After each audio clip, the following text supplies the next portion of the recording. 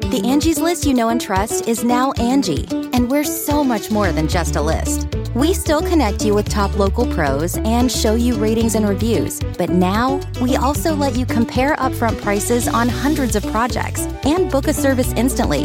We can even handle the rest of your project from start to finish. So remember, Angie's List is now Angie, and we're here to get your job done right. Get started at Angie.com. That's ANGI, or download the app today.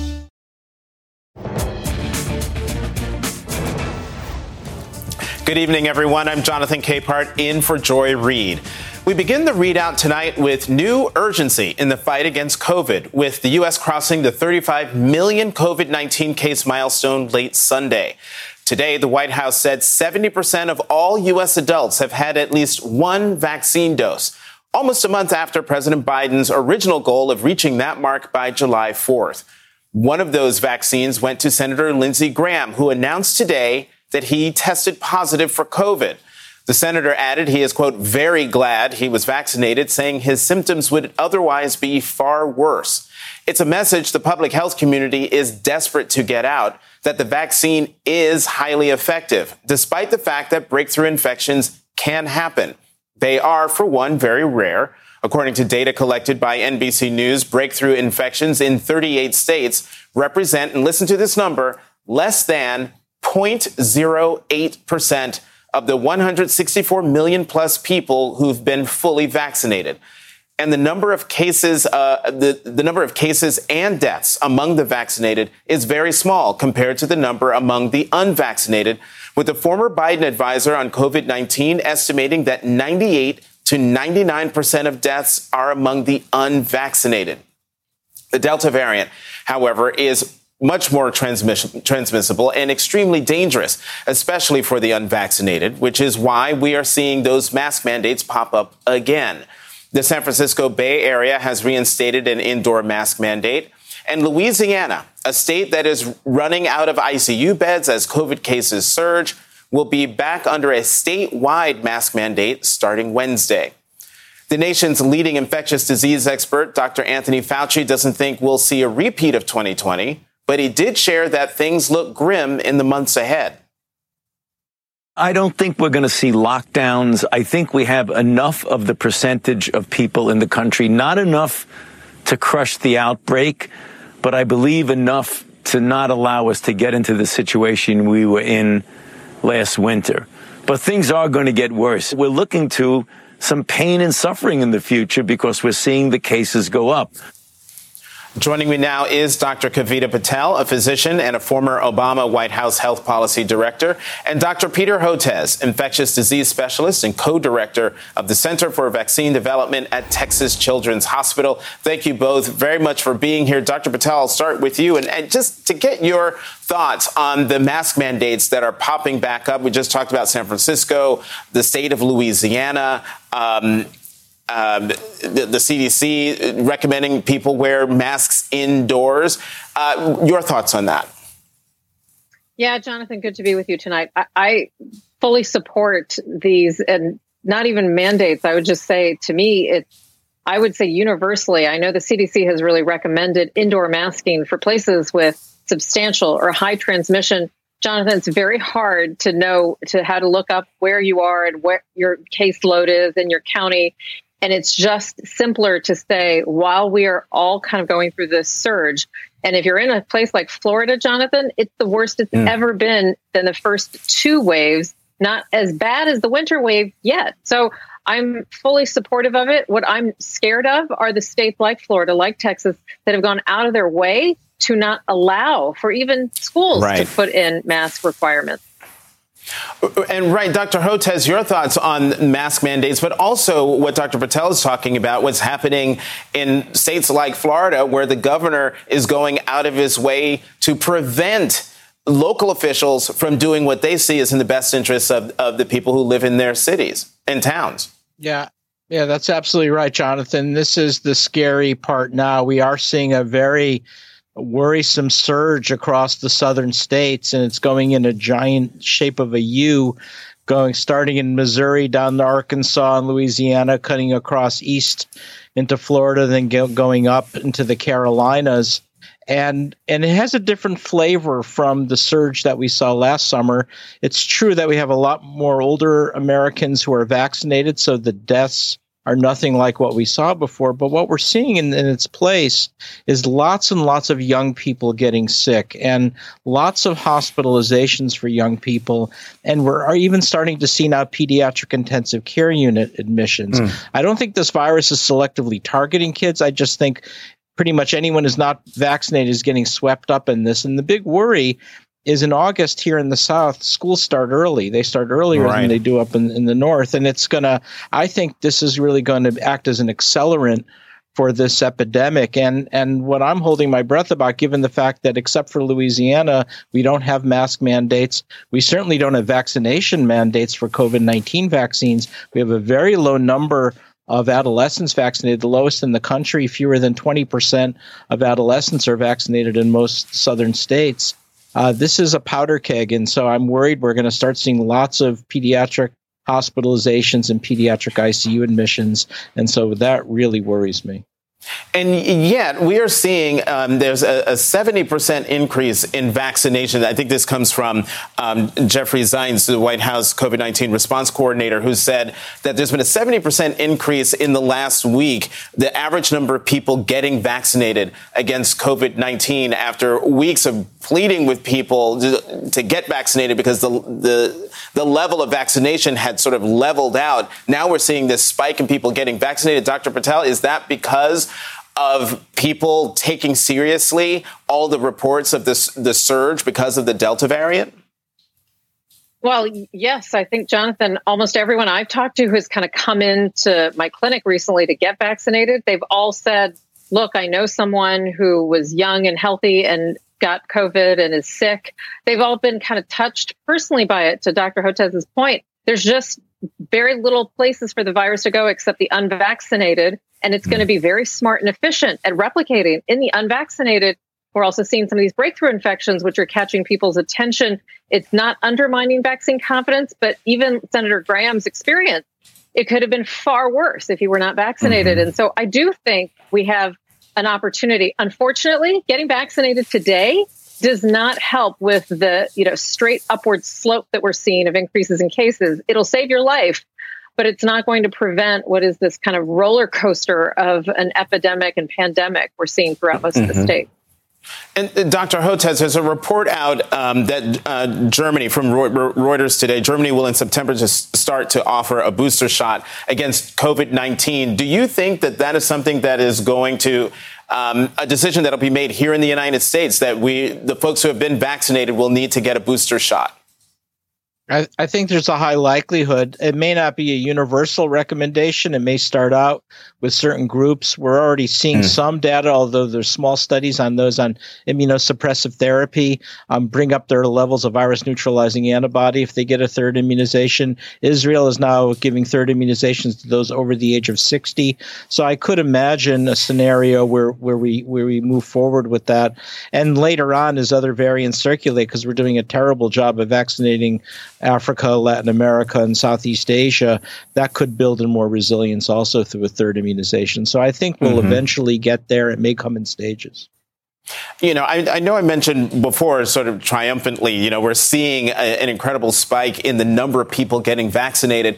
But then the dark side of this comes from a story in the New York Times on Sunday, where a survey of data from 10 states shows that about 1 million doses have gone to waste since the nation began administering COVID-19 vaccines in December. Much of the loss comes as demand for inoculations plummeted. Dr. Patel, should we be worried that as people start to take getting vaccinated seriously and go out to get the vaccine, that we could end up seeing shortages because of the number of vaccines that have to be thrown out because they do have expiration dates?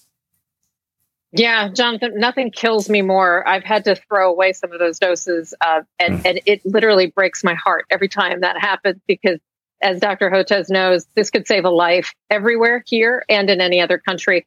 I'm not worried whether or not it's just that we're gluttonous, or you could argue that we were really, really prepared with Operation Warp Speed to have these contracts and manufacturing arrangements in line. I'm actually not worried about running out of vaccine. What I am worried about is that the American public is probably going to have to deal with COVID for a while. And when I say a while, I don't mean days or weeks or months. It might be several years. And it's because we need to vaccinate the whole world. And I don't know how we can all adjust our lives to that. And we're going to have to do it, but we have to do it by getting vaccinated as quickly as possible. And then I do think we're going to have, whether they're boosters or a new set or series of vaccines in our future, that's what we're going to be dealing with. But it is our only way out of this. The message in all of this is get vaccinated. Dr. Kavita Patel, Dr. Peter Hotez, as always, thank you very much. As New York's governor urges businesses to turn away unvaccinated customers, Florida's governor is barring schools from mandating that children wear masks. This comes as the Sunshine State is grappling with the surge in cases in hospitalized COVID patients. Joining me now is Nikki Fried, Florida's Commissioner of Agriculture and Consumer Services, who is running against incumbent Ron DeSantis for governor.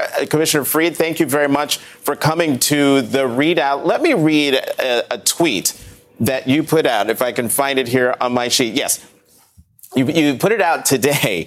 What are you waiting for? Nikki Fried says Governor DeSantis needs to issue an emergency order for COVID-19. Talk more about that. What would this emergency order do? The emergency order would allow us to pull down additional funds from the federal government to increase our testing back here in the state of Florida, as well as more vaccination locations. Because right now we're seeing a surge, as your guests were just talking about in the earlier part of your show. And so right now that the problem is that our governor has put his head in the sand and has left the state of Florida, has abandoned us. And so we need him to start taking this very seriously. He stopped almost 2 months ago giving daily reporting numbers to the people of our state of where we are on the number of cases, the hospitalization. So this executive order would say, Floridians, take this seriously. Please go out and get the vaccines. Here are the locations for the testing sites. Here's increased locations for the vaccinations. But unfortunately, this governor is more preoccupied with running for president in 2024 and not taking this seriously. Well, Commissioner Fried, I mean, the thing that I find most outrageous is that the governor is making it impossible for localities to impose or institute mask mandates in order to protect their own citizens. Is he basing that just on pure politics or on some science that we don't know about? You know, I think that the question it should be addressed like this. You know, it shouldn't be about mandating masks or not mandating masks. You know, last year we didn't have the tool in our shed of the vaccinations. We have it now. We need to be having bipartisan support of people across our state, across our country, coming together, Democrats, Republicans, independents, emphasizing how important it is to get the vaccines and to get it now. And so when he does things like this and flirts with anti-vaxxers and anti-maskers, what he's doing is he's signaling to the people of our state, don't take this seriously. Don't follow the science. Don't follow the experts. And that's the conversation that we need to be having. It's how we come together, re-message what needs to be going on right now here in the state of Florida to protect our kids. We know the numbers are increasing when it comes to hospitalization, not just for 18 and above, but other under 18. And we also know this, that last year it was our local governments and our local different businesses and corporations and small businesses across the state that stood up and led when he had a hands-off approach. He flips out during crises. And so now he's handcuffed them to not be able to do what is right for their communities. Communities and counties all across the state and across the country are different. And that's why they have local elected officials to know what's right for their own specific community. And he's handcuffed them to not be able to protect their own communities. Commissioner Fried, we have less than a minute left, but what would you say to people in Florida who are hesitant to get the vaccine? What would you say to them to convince them or at least get them a little step closer to getting the vaccine? Well, first of all, I would plead with them. We know that vaccines work. We know that it's stopping the spread of the virus across the entire world. And so what I say to them is, not just do it for yourself, do it for your children, do it for your parents, do it for your grandparents, do it for our economy, do it for the nurses and our first responders that are on the front lines that are putting their lives at risk every single day because you're not getting vaccinated. We know that 95% of the hospitalizations are by those that are not vaccinated. Please put yourself into the shoes of those parents that are trying to put their kids back into school. Do right by your neighbors. Do right by your community. Go get vaccinated. Great message to end this conversation on. Nikki Fried, thank you very much for coming to the ReidOut. Up next, Trump's right-hand man suggests the former president is leading a government in exile with a shadow cabinet. It's all fodder for his conspiratorial followers who think he's going to be reinstalled, which is not a thing, to be clear.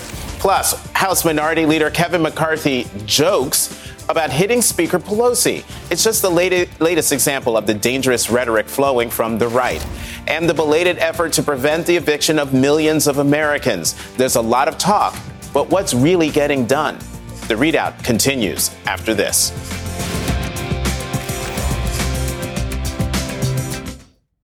You can live out your MasterChef dreams when you find a professional on Angie to tackle your dream kitchen remodel.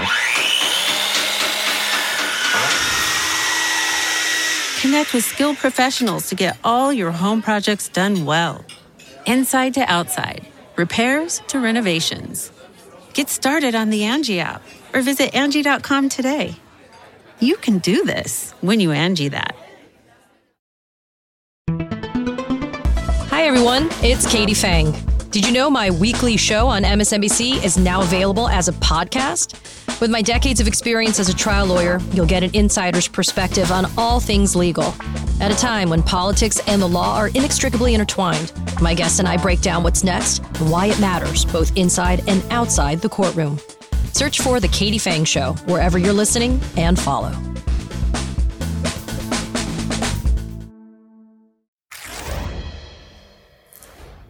The big lie is alive and well among Trump's closest advisors, who continue to fuel the delusion that he won the 2020 election, which he didn't.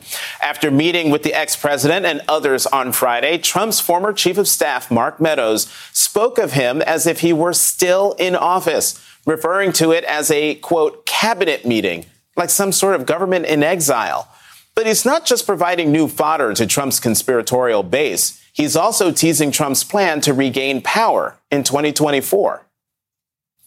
I wanted to join you to talk about really a president that is fully engaged, highly focused, sure, and remaining on task. Chief, do you want to break any news from your meetings with President Trump? Well, we met with some of our cabinet members tonight. We're looking at what does come next. I'm not authorized to speak on behalf of the president. Okay. But I can tell you this, Steve. We wouldn't be meeting tonight if we weren't making plans to move forward in a real way and with President Trump at the head of that ticket. For real, people, given that Trump has yet to be held accountable for inspiring a failed coup to hold on to power, it's no surprise that he's now plotting a second act. In fact, the big lie is so insidious within the GOP that it's helped to make Trump the Republican Party's most dominant fundraiser in the first half of 2021. As the New York Times reports, he ended June with a war chest of more than $100 million. It's a reminder that Trump and his party remain a serious threat to our democracy. Joining me now, Democratic strategist Juanita Tolliver and Tim Miller is writer-at-large at The Bulwark. Both are MSNBC political analysts. Juanita, okay, the idea of Mark Meadows talking about Trump as President Trump and our cabinet, and I'm not going to talk about my conversations with the president. What? Look, Jonathan, I just want to shout out the producer who writes your Chiron, emphasizing pretend. Trump is pretending right now. Meadows is pretending right now. And I appreciate you mentioning that this is just delusional behavior, feeding into that conspiracy theory that Trump has lied to his supporters and said he's coming back to the White House this month. Right? We know that's a lie, but here's where the delusion is dangerous, because we know the last time Trump told his supporters to act based on one of his lies, they stormed the U.S. Capitol. They killed police officers. They threatened the lives of Pelosi, Pence, staffers, and every employee in that building. And so that's where the delusion is dangerous. But these folks have truly made lying an Olympic sport at this point because they're not going to stop. And I want to note that this interview happened on Newsmax. So we know who this was for. This was for the base that, as you mentioned, keeps funneling more and more cash into Trump, so that not only can Trump go into the 2024 campaign with a strong position, but he's also going to hold this over the GOP's head as to why they can't live without him and why they absolutely need access to his base. And Tim, I would love for you to react to what Juanita just said, but also on Mark Meadows. Come on. He's a former member of Congress, North Carolina. He should know better. And two, the fact that he knows better and still does these things, says these things. What does that say about him?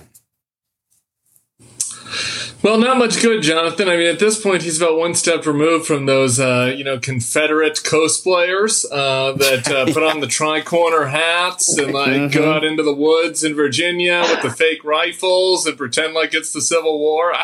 Look, I don't know what happened to Mark Meadows. I mean, he was never a moderate Republican, but he did seem to be a person who was based in reality before he went into the White House. And I think that there's just this intoxicating notion about being close to power. As absurd as that might seem to us, I'd rather rip off my toenails than have to do dinner with the Trump family. But for some of these people, they love this. They love it. Yeah. And so they go along with all this nonsense in order to do it. And it has real. This is ridiculous what Meadows is doing, but it does have real political impact. If you look at the Virginia governor's race just today in the Bulwark, we just put this up. Glenn Youngkin, who's the Republican, who in another era might be like a Mitt Romney-style Republican, gets asked about this stuff and, about Trump getting reinstated in August. And he says, well, that's going through the courts and the courts got to deal with it. So, it's not just Meadows playing pretend at Bedminster. It's people who are running for serious office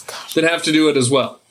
And Juanita, this is all playing out while the Republican Party and members of the Republican Party are trying to make us believe this counter narrative about January 6th, about trying to turn Ashley Babbitt, not turn her from being the person who was shot because she was trying to gain entry into the speaker's lobby while members of Congress were being evacuated, but turning her into some kind of patriot.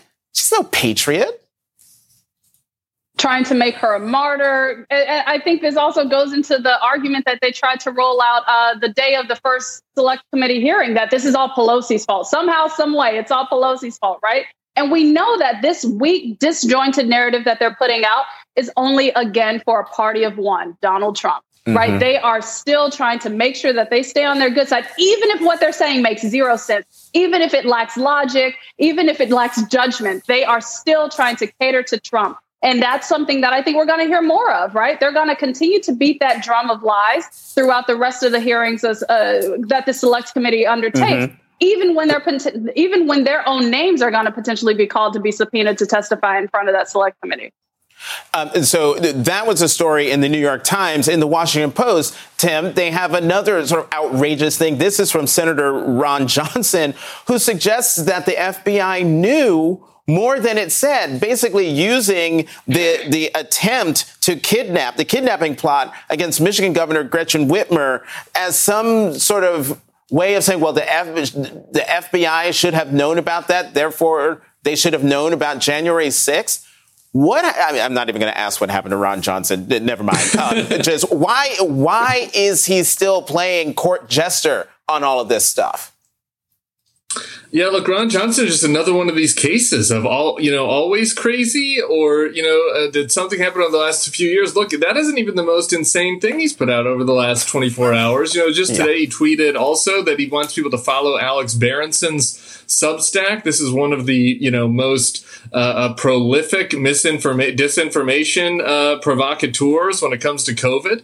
On the FBI, Johnson's been like this from the start. He says that he doesn't understand, that he doesn't believe. I think what it comes down to is he doesn't believe at its heart that his people, that Trump's people could do something like this. And that's just it. He said that directly.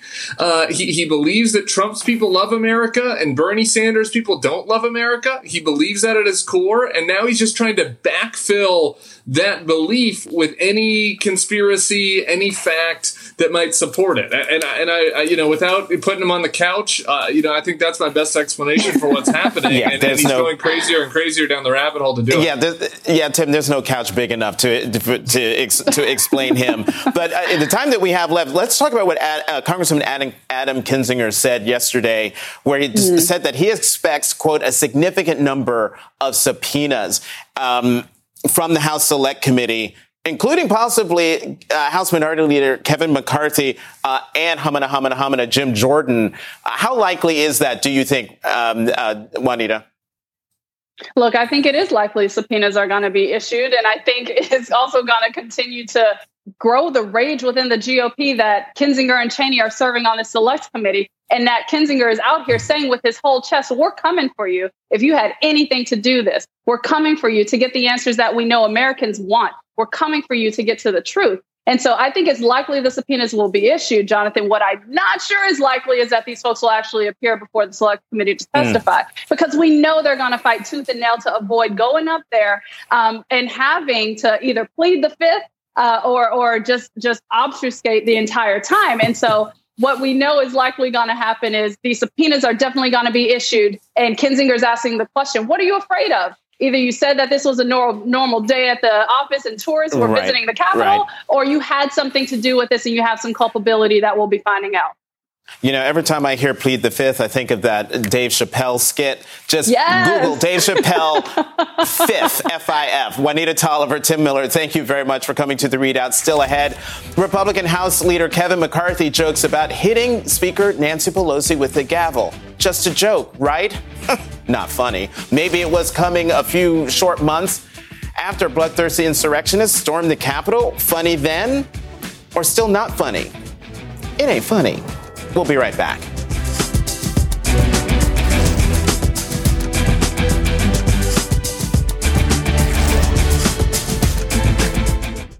You can live out your MasterChef dreams when you find a professional on Angie to tackle your dream kitchen remodel. Connect with skilled professionals to get all your home projects done well. Visit Angie.com. You can do this when you Angie that.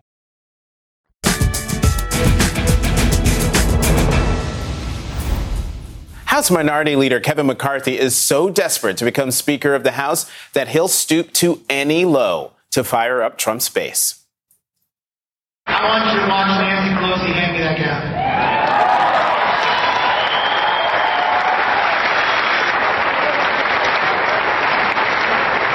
It'll be hard not to hit her with A spokesman for McCarthy said he was, quote, obviously joking.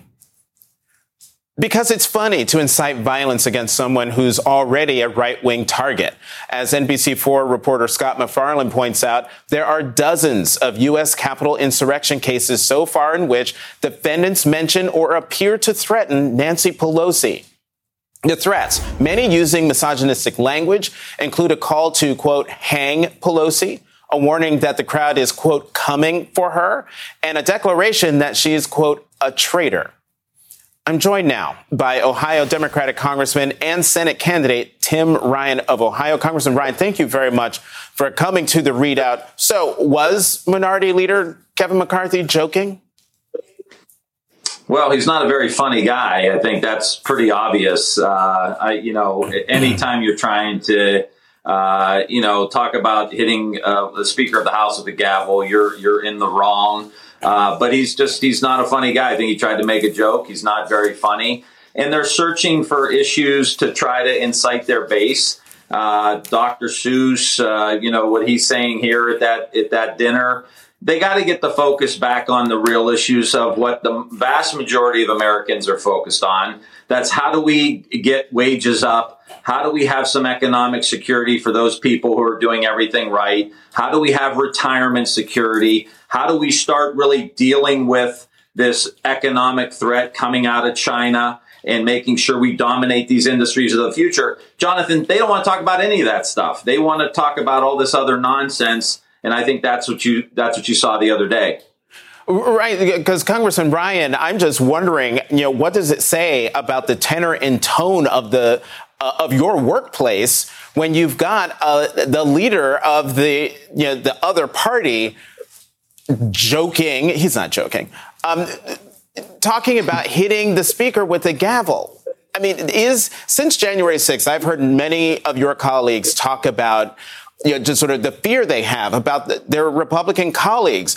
Does what Leader McCarthy say fit into that atmosphere of menace that appears to be there in the Capitol? Oh, there's no doubt. I mean, you look at the January 6th testimony from last week. You see that they're completely ignoring the insurrection to the Capitol. They're completely ignoring what happened to members of Congress, what happened to the Capitol Police, what happened to Washington Metro. They're looking the other way on all of these issues, and they're so disconnected from reality that jokes like that happen that aren't funny and play into these greater threats that we're seeing from against not just Nancy Pelosi, but many other members of the Democratic caucus. Mm-hmm. And he just feeds into it. But what you're seeing here is a Republican party that is rudderless. They are searching for issues. They're searching for topics to start culture wars on Dr. Seuss or any masks or whatever they could get their hands on. So what you're seeing is a level of desperation because they're not talking about what's in the best interest of workers or the American people. So then, Congressman Ryan, then they might be searching for issues to keep them from talking about real issues. But you've got members of Congress who are going out of their way to pal around with far right extremists. You've got Congressman Paul Gosar, who's been associated with the white nationalist Nick Fuentes, which is, according to New York Times, the most vivid example of the Republican Party's growing acceptance of extremism. How worried should we be as Americans that the Republican Party, it's not the Republican Party anymore. It's an extremist party that's perfectly comfortable embracing domestic terrorists. It's something we all should be worried about. I think this is a great threat to our democracy when you have an insurrection, people scaling walls, hitting cops with lead pipes across the side of the head, and almost the entire Republican Party has looked the other way for that. I just saw where Congressman Gates and others were calling down to make sure that the insurrectionists were properly treated at the jail they were in. I mean, are you kidding me? This is the issue that's most important to you, with all of the income inequality, with all of the economic insecurity, high levels of addiction, deaths of despair, people losing their shirts, people still, aren't getting vaccinated so we can get the economy back up and running. And you're taking time out of your day to call and make sure that the insurrectionists are getting treated properly. I mean, give me a break. That just shows you how disconnected they are, Jonathan. Yeah, and to your point about them visiting insurrectionists, we've gotten a very sad report today here from CNBC. Third police officer Gunther Hashida dies from suicide after defending Capitol during riot by pro-Trump mob. I just fixed that headline, by domestic terrorists. I'll give you the last word on this. Heartbreaking. I mean, I chair the committee that funds the Capitol Police, and we went out of our way to make sure we're trying to take care of those people who have taken care of us. We sent billions of dollars to local communities to make sure that they're funded, so that those people that provide the security in our communities have what they need. And these guys are looking the other way. This speaks to the mental health issues around the country too, I think. The addiction issues around the country. And look, this person put their lives on the line for us to protect the democracy, not just members of Congress. And the Republican Party is completely looking the other way. I hope we can get past this. I hope they can get back into reality. And then we can start talking about how we take care of these police officers. And then how we start working again to get the economy going for all of these people in the country. That's what the country wants us to do. Yeah, and our thoughts and prayers go out to Officer Hashida's family. Congressman Tim Ryan, thank you very much for coming to the ReidOut. Still ahead, as the Senate races to pass its $1 trillion bipartisan infrastructure deal, the clock may be running out on millions of Americans facing eviction. Plus, the latest from Tokyo with Simone Biles just hours away from her highly anticipated return to Olympic competition. Stay with us.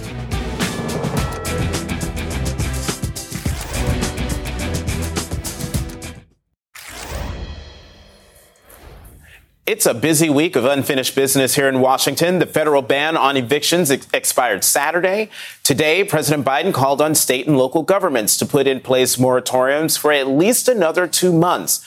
And this comes as House Democratic leaders called on the president to extend the moratorium, and as anger is still palpable among progressive Democrats like Missouri Congresswoman Cori Bush, who slept outside on the Capitol steps in protest each of the past 3 nights. She tweeted that she met with Vice President Harris this afternoon about the need for a federal eviction moratorium. Now, the House is on its 7-week August recess, but members are on notice to return after passage of a long-awaited infrastructure bill in the Senate. That package includes $550 billion in new spending for roads, bridges, and rail, among other things.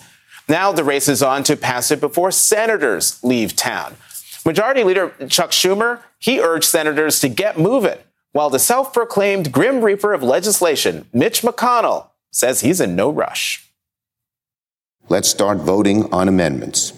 The longer it takes to finish the bill, the longer we'll be here. Our full consideration of this bill must not be choked off by any artificial timetable that our Democratic colleagues may have penciled out for political purposes.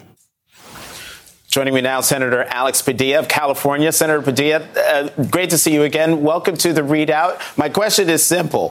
Which is going to be easier for you and your colleagues to pass, this bipartisan infrastructure bill or the reconciliation bill that will require all of the Democrats to vote in favor of it, plus the vote of the vice president to pass it? Well, good to see you again, Jonathan. And here's the bottom line. It's not an either or.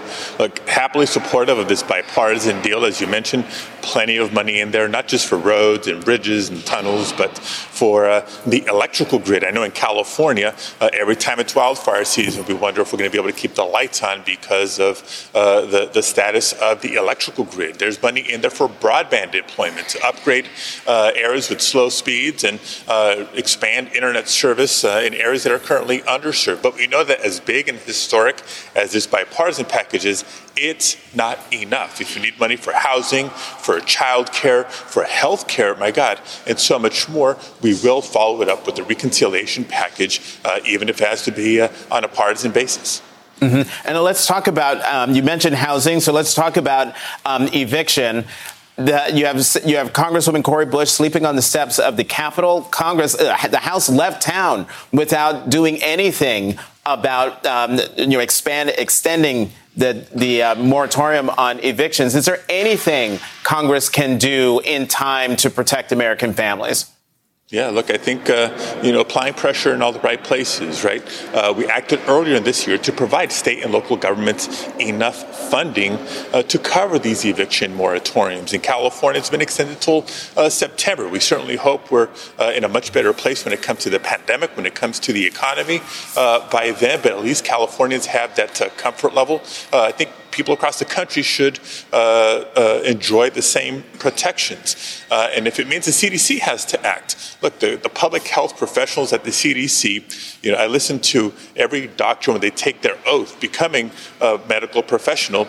The first rule is do no harm. Mm-hmm. So that means during a pandemic, do not kick people out of their homes and do not put them on the streets. Last issue for you, cramming in a lot of news with you, Senator Padilla, and you seem to be the hub of all of these things, voting rights. You are a part of this crew of senators who are working on a pared down version of a voting rights bill that you hope can get passed out of the Senate. Can you give us any more details on what's in it and when you're going to drop it? Yeah, look, ideally we'd unveil some new language this week. We're still fine-tuning the newest proposal as we're trying to finalize this infrastructure package.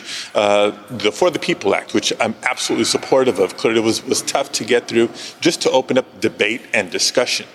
So if we were able to focus on just the more important pieces of voting rights, access to the ballot, and we already start with a united Democratic caucus, then I think we're one step closer to either getting the votes necessary on the floor or maybe finally rattling the filibuster rule to get this done for the sake of our democracy. The 2022 election is right around the corner. Senator Alex Padilla of California, thank you, as always, for coming to the ReidOut. Just days before the 56th anniversary of the Voting Rights Act being signed into law, protesters gathered in front of the Hart Senate office building earlier today, calling for protection of voting rights and the abolition of the filibuster.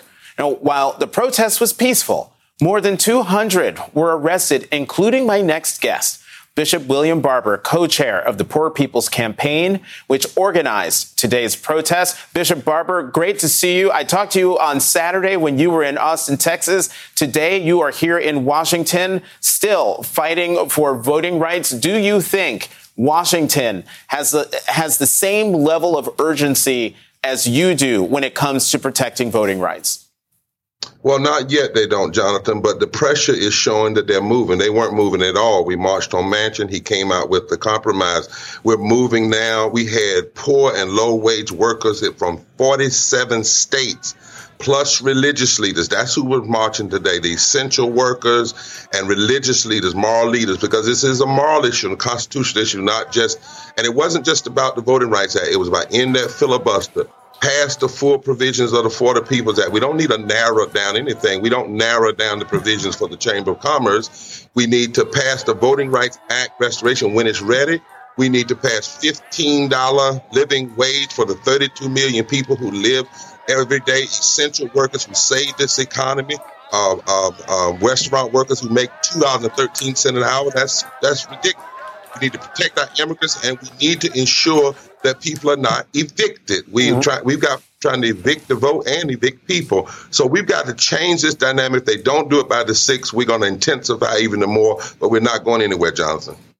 So, Bishop Barber, we just had Senator Alex Padilla of California on. He's part of the working group that is going to unveil a new voting rights legislation. It most likely won't have all of the things that were in the the For the People Act, all of the things that you want. Are you saying that if that bill doesn't have all of the things that you want, you won't support it? Well, let's talk about all the things that John Lewis wanted. Let's see, what are you going to cut out of it? You're going to cut out ballot access? That's in there.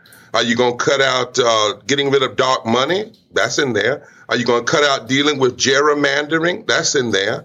Are you going to cut out ethics? You see, what happening is Manchin is being allowed to negotiate the bill down. What senators should be saying is, Manchin, there are things you want in this infrastructure bill. There are things you want for West Virginia. 79% of the people in West Virginia particularly agree with the For the People's Act as John Lewis wrote it. So we're not going to move on infrastructure until that. The president should go to Arizona, should go to Texas, should go to West Virginia. The president needs to meet with, as he promised, with a group of religious leaders that are very diverse, poor and low wealth workers, economists and voting rights lawyers, all in the same room. His staff has been blocking this. They've been saying, well, we got to wait to infrastructure. But the president said to us he wanted to work with us. Let's put pressure on first, but don't negotiate away what's promised in the 15th Amendment of the Constitution.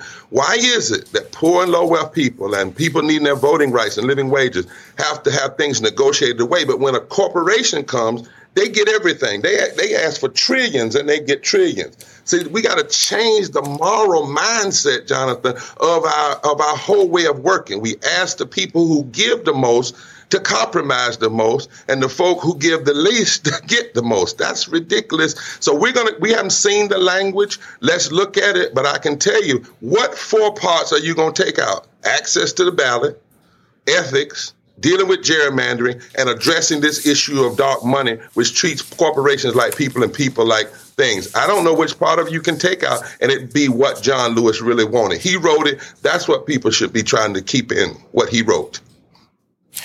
And with that, we're going to leave it right there. Bishop William Barber, thank you very much, as always, for coming to the ReidOut. Up next, Olympian Simone Biles will be back on the balance beam after missing most of her Olympic events. That's next. Stay with us.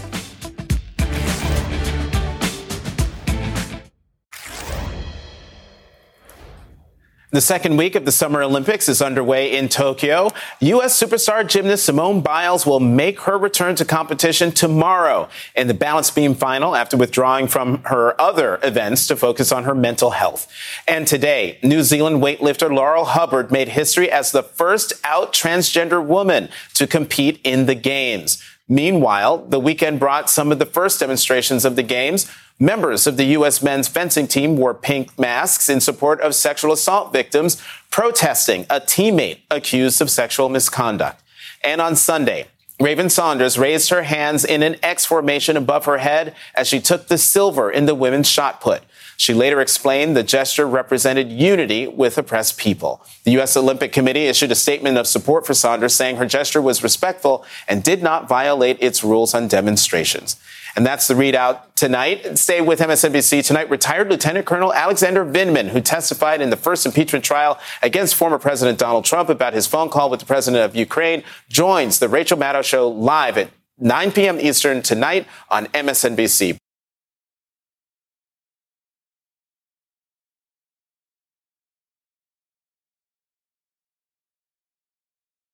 You can start your day off right when you find a professional on Angie to get your plumbing right first.